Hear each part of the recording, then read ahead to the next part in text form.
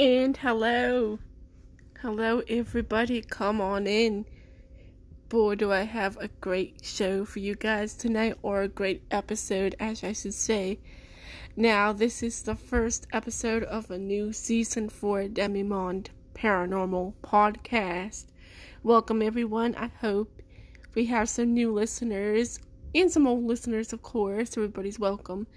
I'm really grateful for my listeners. I want to do a little shout out, just expressing my gratitude for each and every one of you who tune in every week and listen to me ramble about all things paranormal.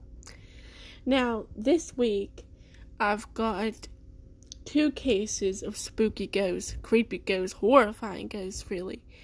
This is 2 cases of the Warren, demonologist / clairvoyant married couple. You get the point. You know who the Warrens are now. The first case that we're going to talk about is the Smurl family. And then we're going to jump all the way over from Pennsylvania, is where the Smurl family were, to Essex, England, for the strange and unusual case of Bill Ramsey, aka the werewolf of Southend. Alright, I'm going to cut off this intro and we're going to get right into it. I hope you join us. Stay tuned.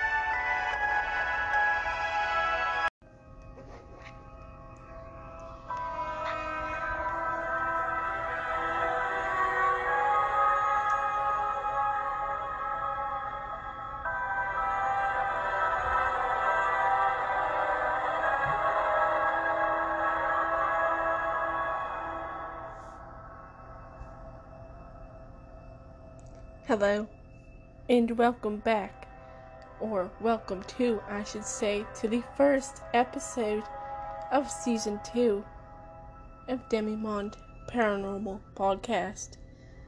In this episode, we are going to be looking at 2 cases of the Warrens.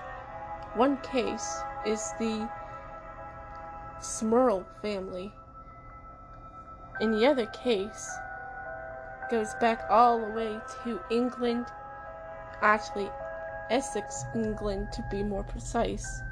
We're going to be looking at the case of Bill Ramsey, aka the werewolf of Southend. So I am going to begin with the Smurl family, and just as a little background, their occurrences was around the year 1974, and the whole ordeal occurred in the years around 1974 to 1987. But we're going to begin at the very beginning. In around 1974, a family was forced to moved from their home in Wilkes-Barre, Pennsylvania, because of a flood. That family was the Smurl family. Jack and Janet Smurl and their young daughters moved to Chase Street in West Pittston, PA, with Jack's parents. Now, the duplex that they moved into was a rundown fixer-upper. And when they started doing renovations, they started noticing strange things going on. At first, it wasn't anything too, spooky or scary or terrifying. It was simple, ghostly tricks like tools going missing, or there would be stains on the walls, and no matter how many times they would paint over these stains on the walls, these stains would always appear and seep right through the paint. So these are just eerie occurrences, but they're seemingly harmless. But also, kitchen appliances would seemingly just burst into flames, even when they were unplugged. There was also occurrences of nasty, horrible odors that would overwhelm the whole house for a few moments and then completely disappear just a few moments later, without a trace. It was almost as if somebody imagined this horrible, putrid smell. That's how quickly it disappeared. But although all these strange little occurrences were happening, the Smurl family was looking on the up and up. I mean, for Jack, he just had a promotion. He had a good job and good pay, and he even doubled as one of his daughter's coach for her softball teams. And as for Janet, Jack's wife, she had just become pregnant. And Janet has also became one of the organizers for a group against drunk driving at the local high school. And for the girls, the daughters, they were happy, and they seemingly were excelling in school with great grades, and even the in-laws seemed happy as well. Everything was looking great.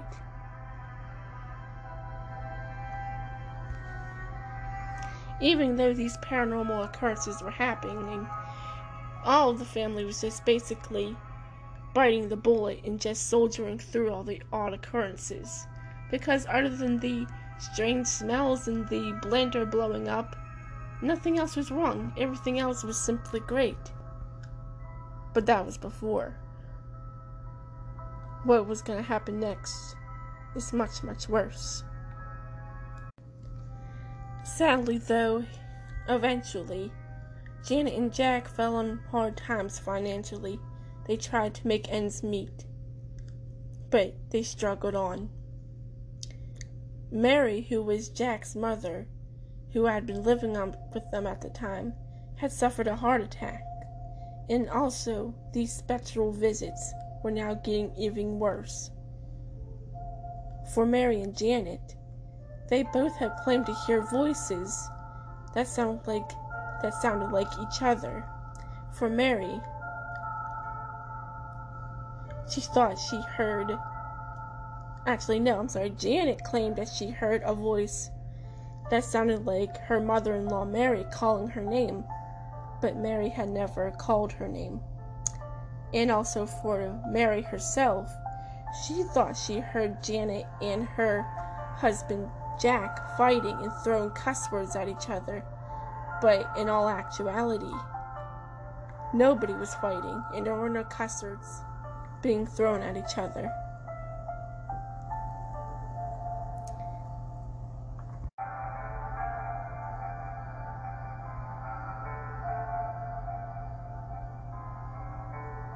Some other strange experiences would be that some of the family members would see ominous black masses just form out of thin air and float throughout the house. They were big and black masses that just simply floated around the room or around the entire house and then disappear, literally out of thin air. Also, one night in bed, Janet claimed to have been violently molested by an unseen force in the middle of the night, and even in her sleep. And also soon after this incident, it was Jack who would be soon witnessing a shadow. Now, what Jack had witnessed one night in bed, he thought he heard a female's voice whispering in his ear, and he had thought it was his wife, Janet, who was talking to him. But when he turned to face her in bed, what he saw was a shadow figure of a hand that literally ran up his wife's leg in the night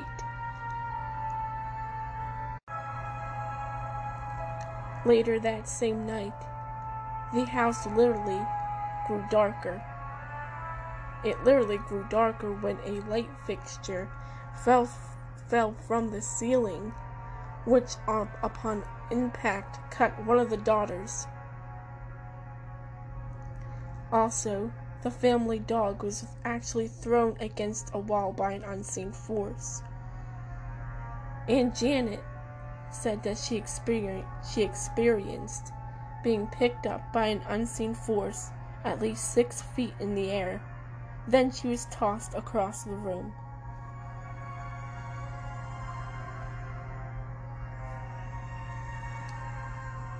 Jack had claimed to have been raped.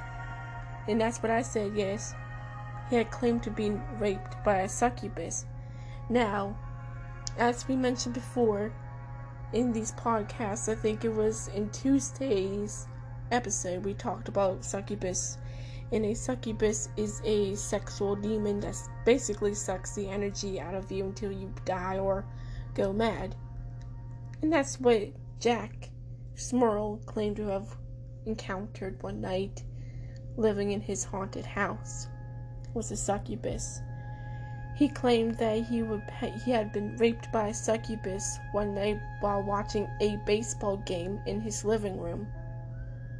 And also, to add further insult to injury almost, even the neighbors claimed that they heard screaming coming from the house when the family wasn't even home. Now, all of this led up to being too much, obviously, for the Smurl family. So they've now figured out, okay, we need help. So they finally contacted the Warrens, Ed and Lorraine Warren, very well-known demonologists, and Lorraine is a well-known clairvoyant. They work for the Catholic Church, they're a married couple, and they have one daughter named Judy. So, they get in touch with the Warrens, and upon inspection by Lorraine, she sensed that the house was shared by the home of 4 spirits. One was a harmless old woman. That was one spirit. The other spirit was a young woman. And then another ghost was the spirit of a possibly violent girl. There was another spirit of a man who had been known to have suffered in the house and died as well in the same house. Now, the other spirit was a demon, and Lorraine suspected this demon to be the ringleader. He was using the other spirits to destroy the Smurl family. So, after group prayers and exorcisms, these spiritual attacks still continued. So when the Warrens' plan of action didn't work, the Smurls decided to go public with this story in hopes that they would get help from somebody else. But this didn't work as well. This only led to a media frenzy, with reporters swamping their lawn and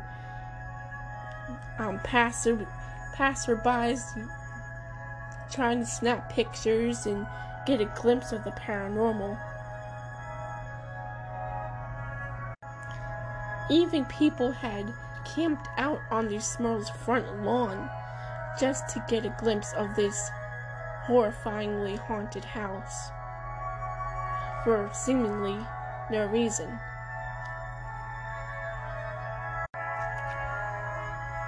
So, representatives from the Catholic Church were also trying to figure out what was causing the paranormal activity, but none of them were actually sure what was causing it. Multiple priests were sent to bless the home, but when the priests come to the home, they have only witnessed some harmless spirits and harmless activity. They witnessed some ghosts or spirits or whatever you want to call them, but they deemed them harmless. So I'm going to revert back to the simple, this simple trickery of the tools going missing or the appliances turning on by themselves without even being plugged in. That's the type of activity they were witnessing, and nothing demonic such as being thrown across the room or the dog being thrown across the room or anything like that, or anybody being raped or molested like Jack and Janet.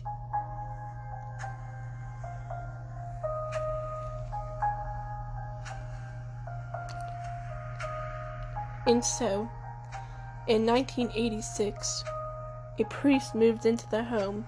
Now he was hoping to witness the demonic activity. He waited around for 2 days, but nothing ever stirred. So after these 2 days came and gone, the priest up and left. I guess you could say he was a skeptic and he was proven right to his point of view. In 1987, the Smurls grew tired of this media frenzy and being scrutinized and all that good stuff, but it's really not. So they finally moved out. But they claimed that the spirits followed them to the new home.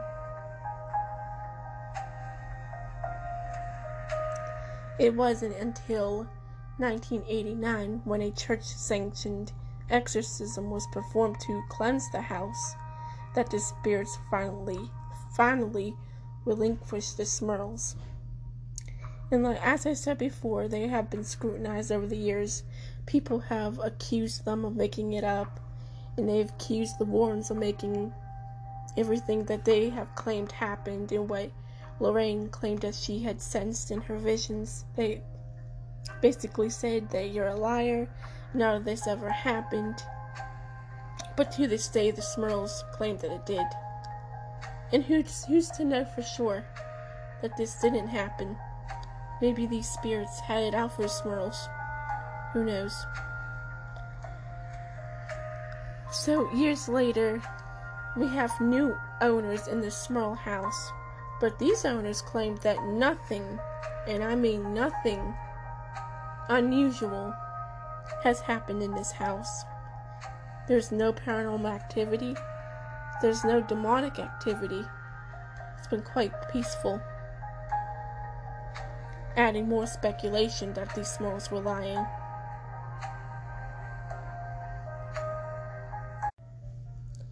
So what do you guys think of that? Do you believe the Smurls? Or do you feel like it's another Pennsylvanian, almost, the Pennsylvanian version of the Amityville house? You let me know down in the comments. I don't know if I believe. I think that maybe, honestly, as I should say, I'm on the fence. I don't know if I believe them or not. But you guys let me know what you think, because I'd love to know. There's definitely something strange about that story, I'll give it that.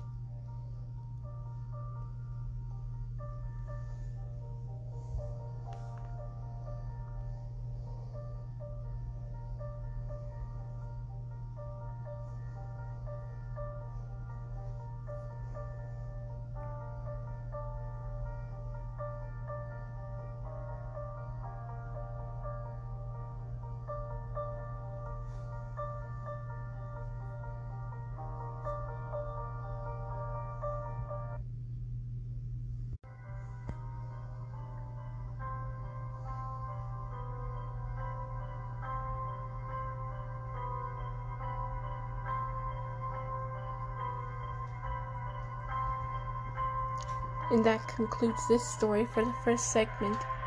I'll see you guys in the second segment, where we will explore the curious case of Bill Ramsey, aka the Southend Werewolf.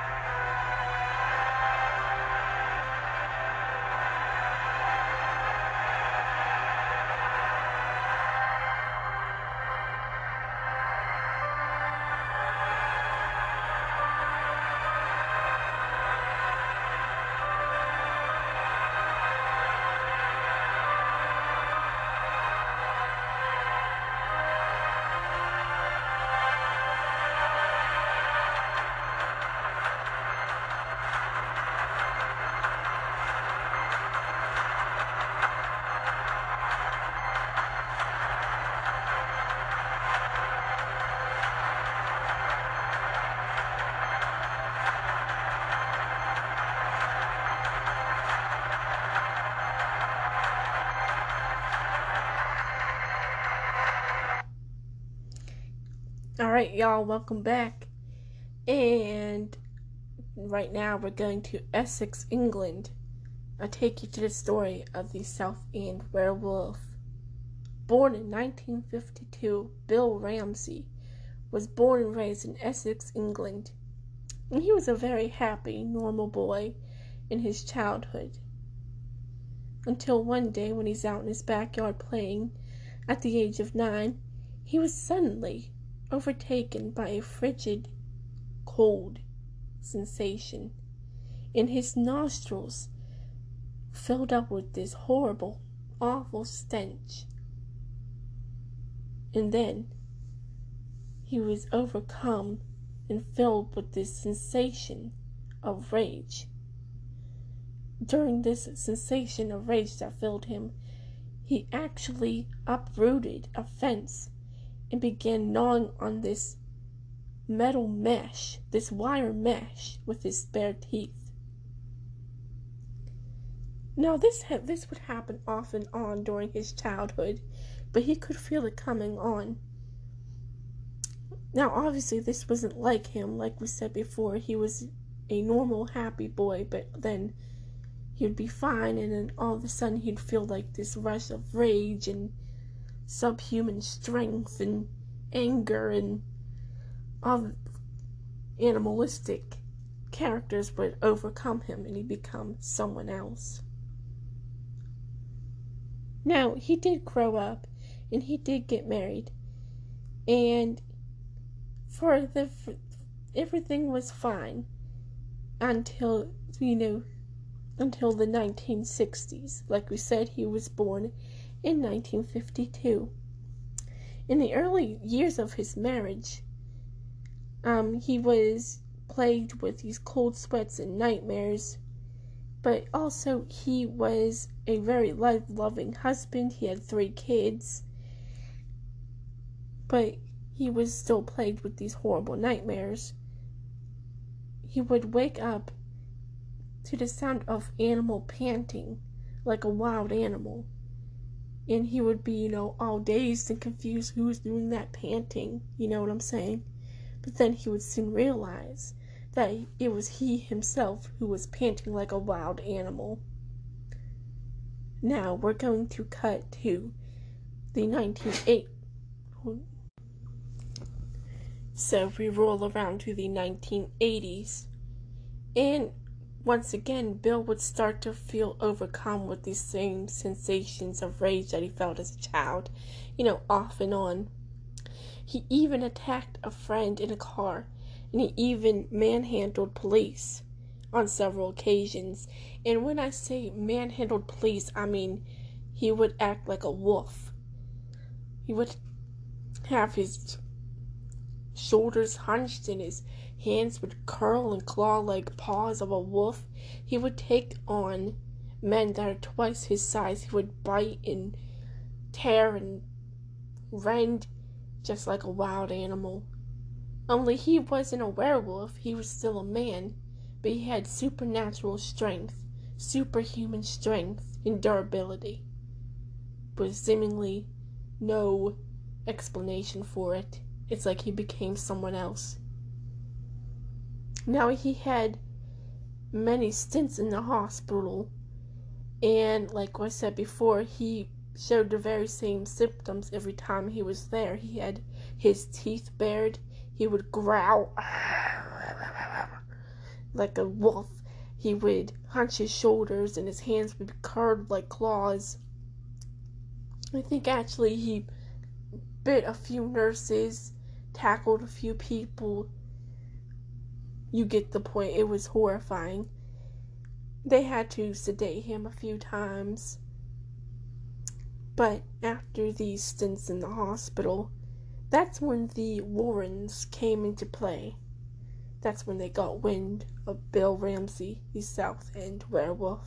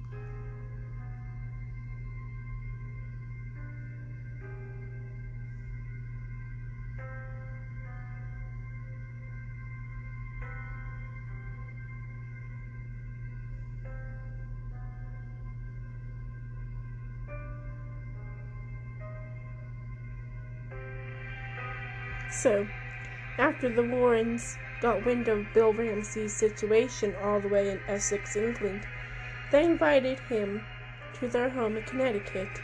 And Bill, he didn't want to go. It took some convincing for him to finally go, and he did, reluctantly, but he did go finally to Connecticut for an exorcism.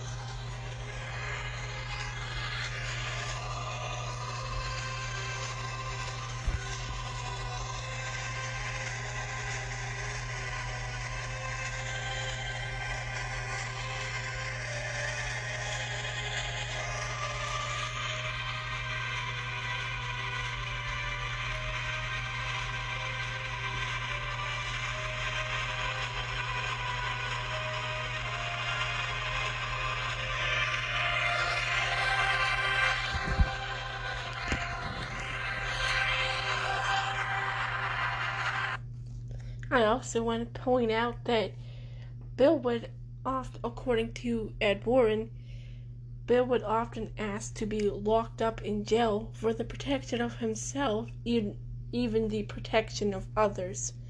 He would grow extremely dangerous. So, in the home of the Warrens, an exorcism was performed and recorded by Bishop Robert McKenna. Now, before this, Lorraine Warren, who is a clairvoyant, sensed that he was possessed by an evil wolf spirit. He did not have a disease. He did not change physically under the full moon. It was a spirit that dwelled within him.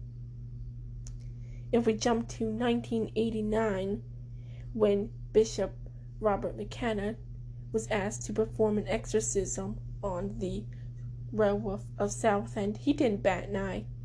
This bishop had done exorcisms many times in the past. He was the bishop for the Catholic Church of Our Lady of Rosary in the Catholic Church in Monroe, Connecticut. The night before the exorcism took place, apparently Bill tried to strangle his wife in her sleep in another fit of rage. And before the exorcism took place, these fits of rage would come in more and more frequently and more intense. So initially during the exorcism, Bill was really just unimpressed. It seemingly wasn't really making much of a difference. But then suddenly, when the Bishop McKenna had demanded the demon leave in Latin, that's when the wolf spirit unleashed all hell and fury upon poor Bill.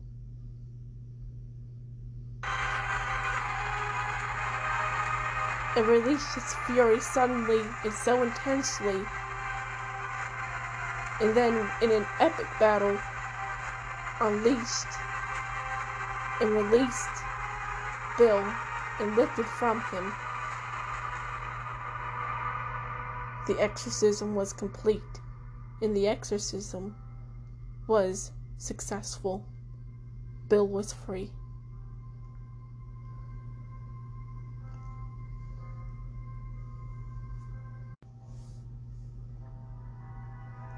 So now we have to thank Ed and Lorraine Warren and also Bishop Robert McKenna for lifting this evil spirit from poor Bill Ramsey. Now the rest of England, or Essex, England, never has to worry again about the werewolf of Southend.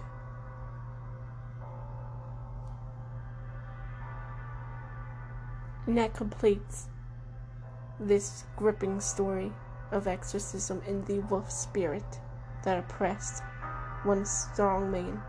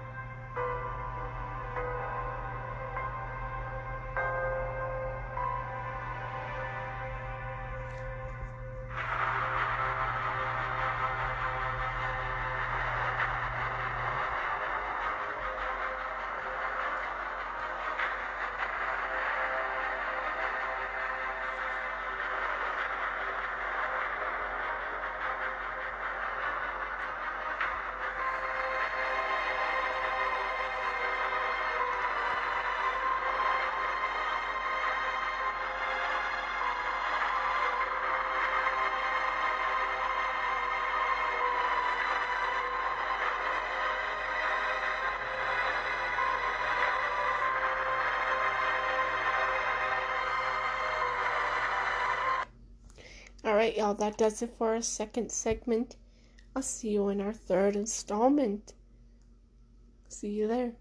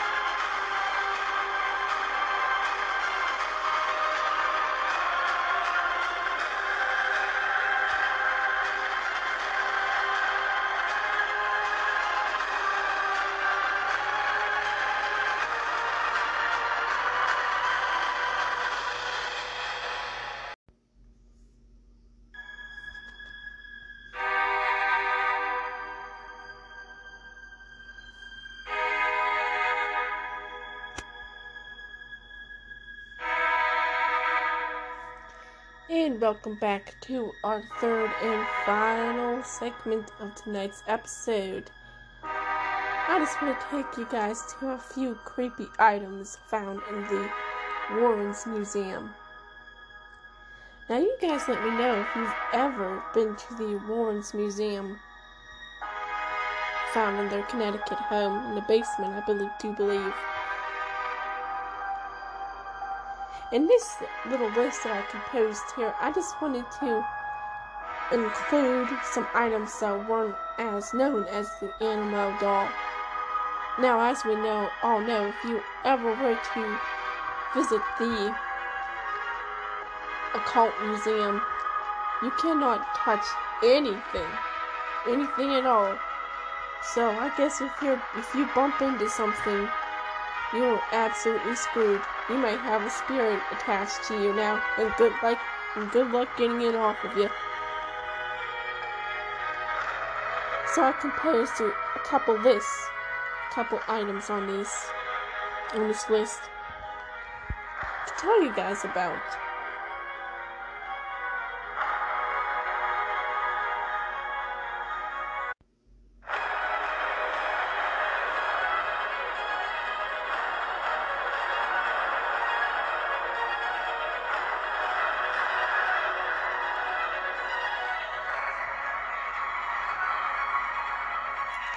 So our first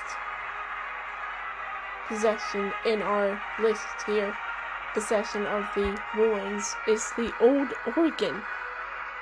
Now, the old organ, and in the movie The Conjuring, I believe this is based off of the old piano that's in the basement of the Perron families when they moved into the farmhouse. I believe that this old organ, which is what it is in real life, is what gave inspiration to the piano used in the movie. So it's said that this instrument is said to play by itself. That's right, play by itself. It holds its own concert, and it even has its own witching hour. And I put witching hour in quotation marks because the organ's witching hour is actually at 9 p.m. So whatever spirit is oppressing this instrument goes to bed pretty early. A 9 p.m. concert?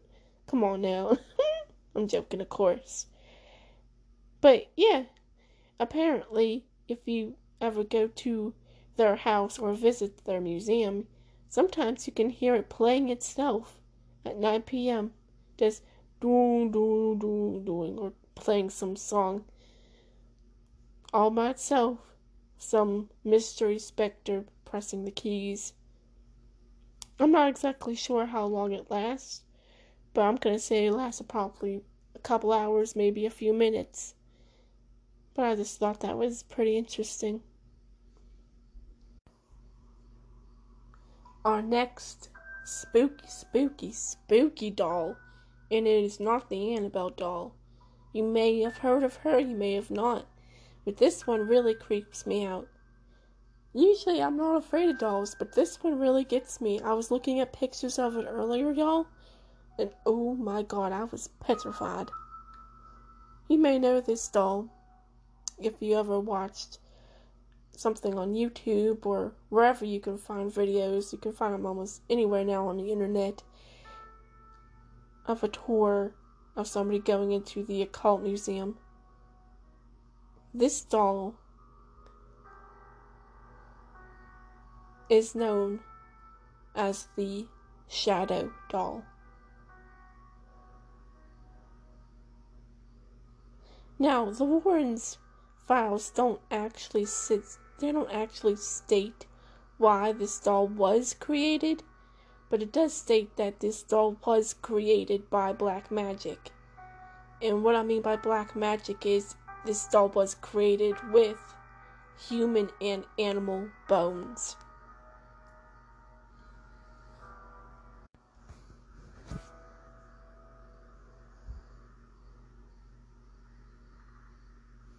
They also say that it was used in satanic rites, and it was created with black magic. I mean, sugar and spice makes everything nice, but what does satanic rites and black magic make? That thing, I guess. When I'm looking at this picture of it, it is absolutely horrifying.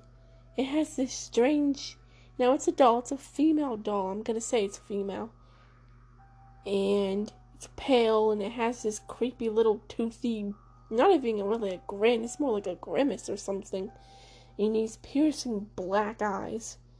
And it's dressed quite strangely as well.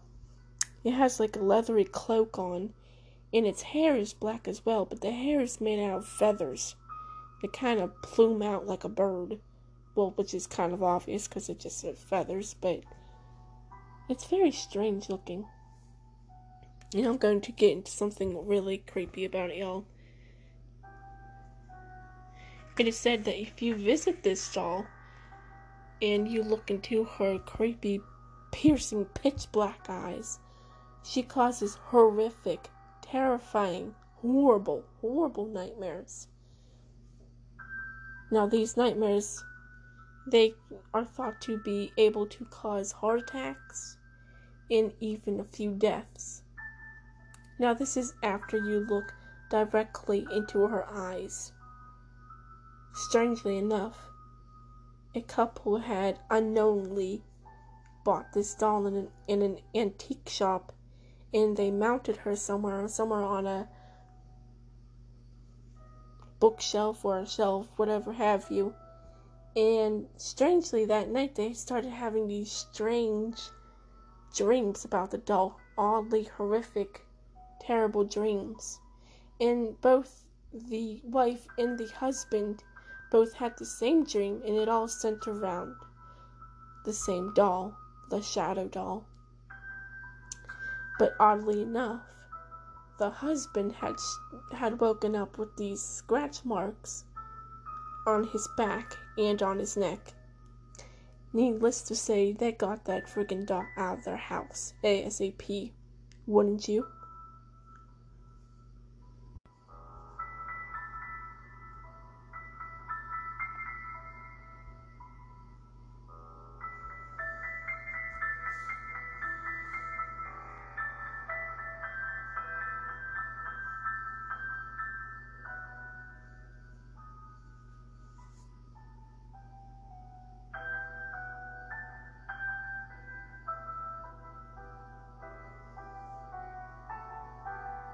Now I'm moving on to the toy monkey. Now, as Ed Warren said in the first Conjuring, nothing is a toy, not even the toy monkey. Now, this adorable little toy that I saw when I googled it just before I presented this episode to y'all, it is such a shame because it is such an adorable little monkey. It has a little accordion that it plays, and this little brown glass eyes, and this little hat, this little red hat. It's quite precious. But this toy monkey is said to be possessed with a demon, and this demon will eventually kill you, but not before stalking you for a while. It will stalk you for a while, basically, and then kill you. How wonderful. And it decided to hide inside this cute little monkey. Oh, joy.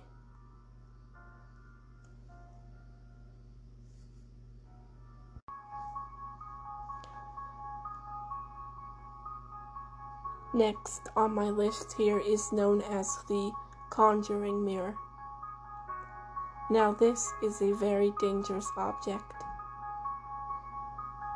It's said that this mirror was used to summon spirits, and it was also used in rituals.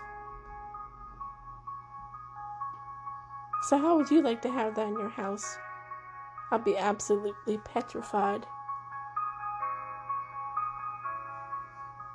I think Zach Bagans has something like that in his haunting museum in Las Vegas. But I think correct me if I'm wrong. But it's the spirit of somebody who's trapped inside the mirror. And if you look into it, you can see him, and he takes your soul or something like that. I can't remember what he said, but if anybody who does remember, tell me, because I would like to know. I haven't seen a video on that for a while, so my brain's a little bit foggy on that, but that just made me think of the Conjuring Mirror. And that brings me to our last star of the show. Last but certainly not least. Now, you may have known of the Borley Rectory, known as one of the most not one of the most haunted. It's considered the most haunted house in England.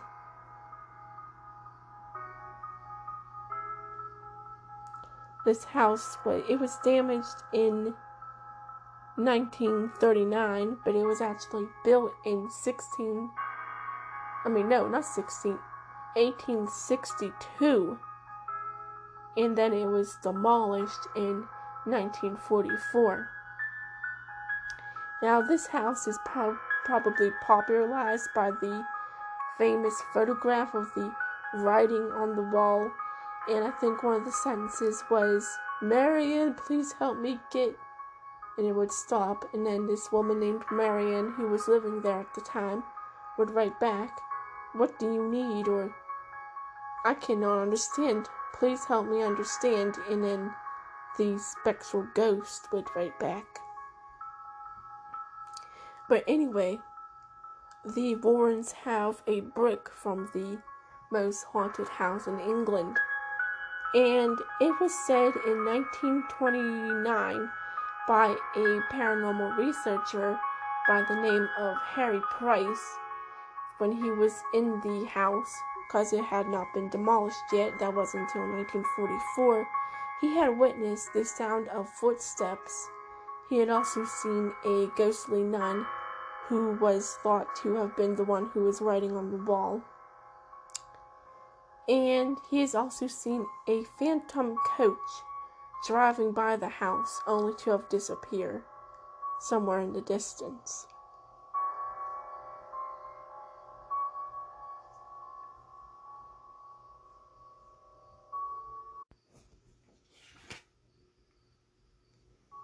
So how's that for spooky for y'all?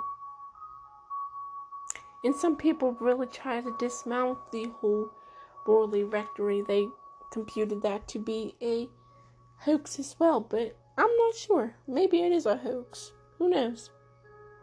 It certainly is a strange story, and maybe we'll tell the tale in one of these episodes. I mean, who knows? This is a new season. And that does it for this segment. I will see you guys in the outro. Alright, see y'all there.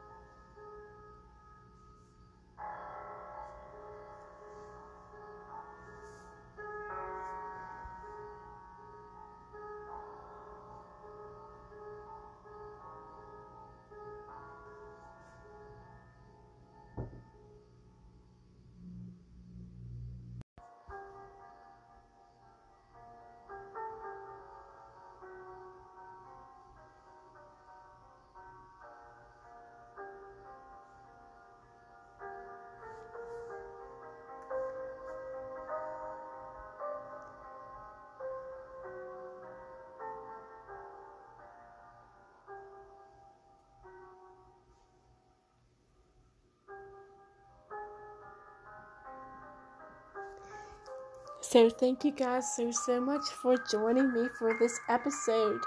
Season 2, Episode 1, Demimonde Paranormal Podcast. I can't believe we've already done 21 episodes in all. Time flies when you're sure having fun. So I just had a couple questions for y'all, my listeners on here. I did, however, notice that we've got some people joining the Facebook group, the Mother Facebook group, from our podcast. So you guys actually found us. That's really great. I'm happy that you guys were interested enough to actually sought out the group and join us. It was really flattering to experience that. And also, it's also really interesting that we have so many listeners from all around the world. We got people from Australia, France, Italy, Ireland, England, I think Scotland's in there, Germany, all kinds of places. I think I said Australia. It is really quite humbling and makes me kind of proud to do these podcasts.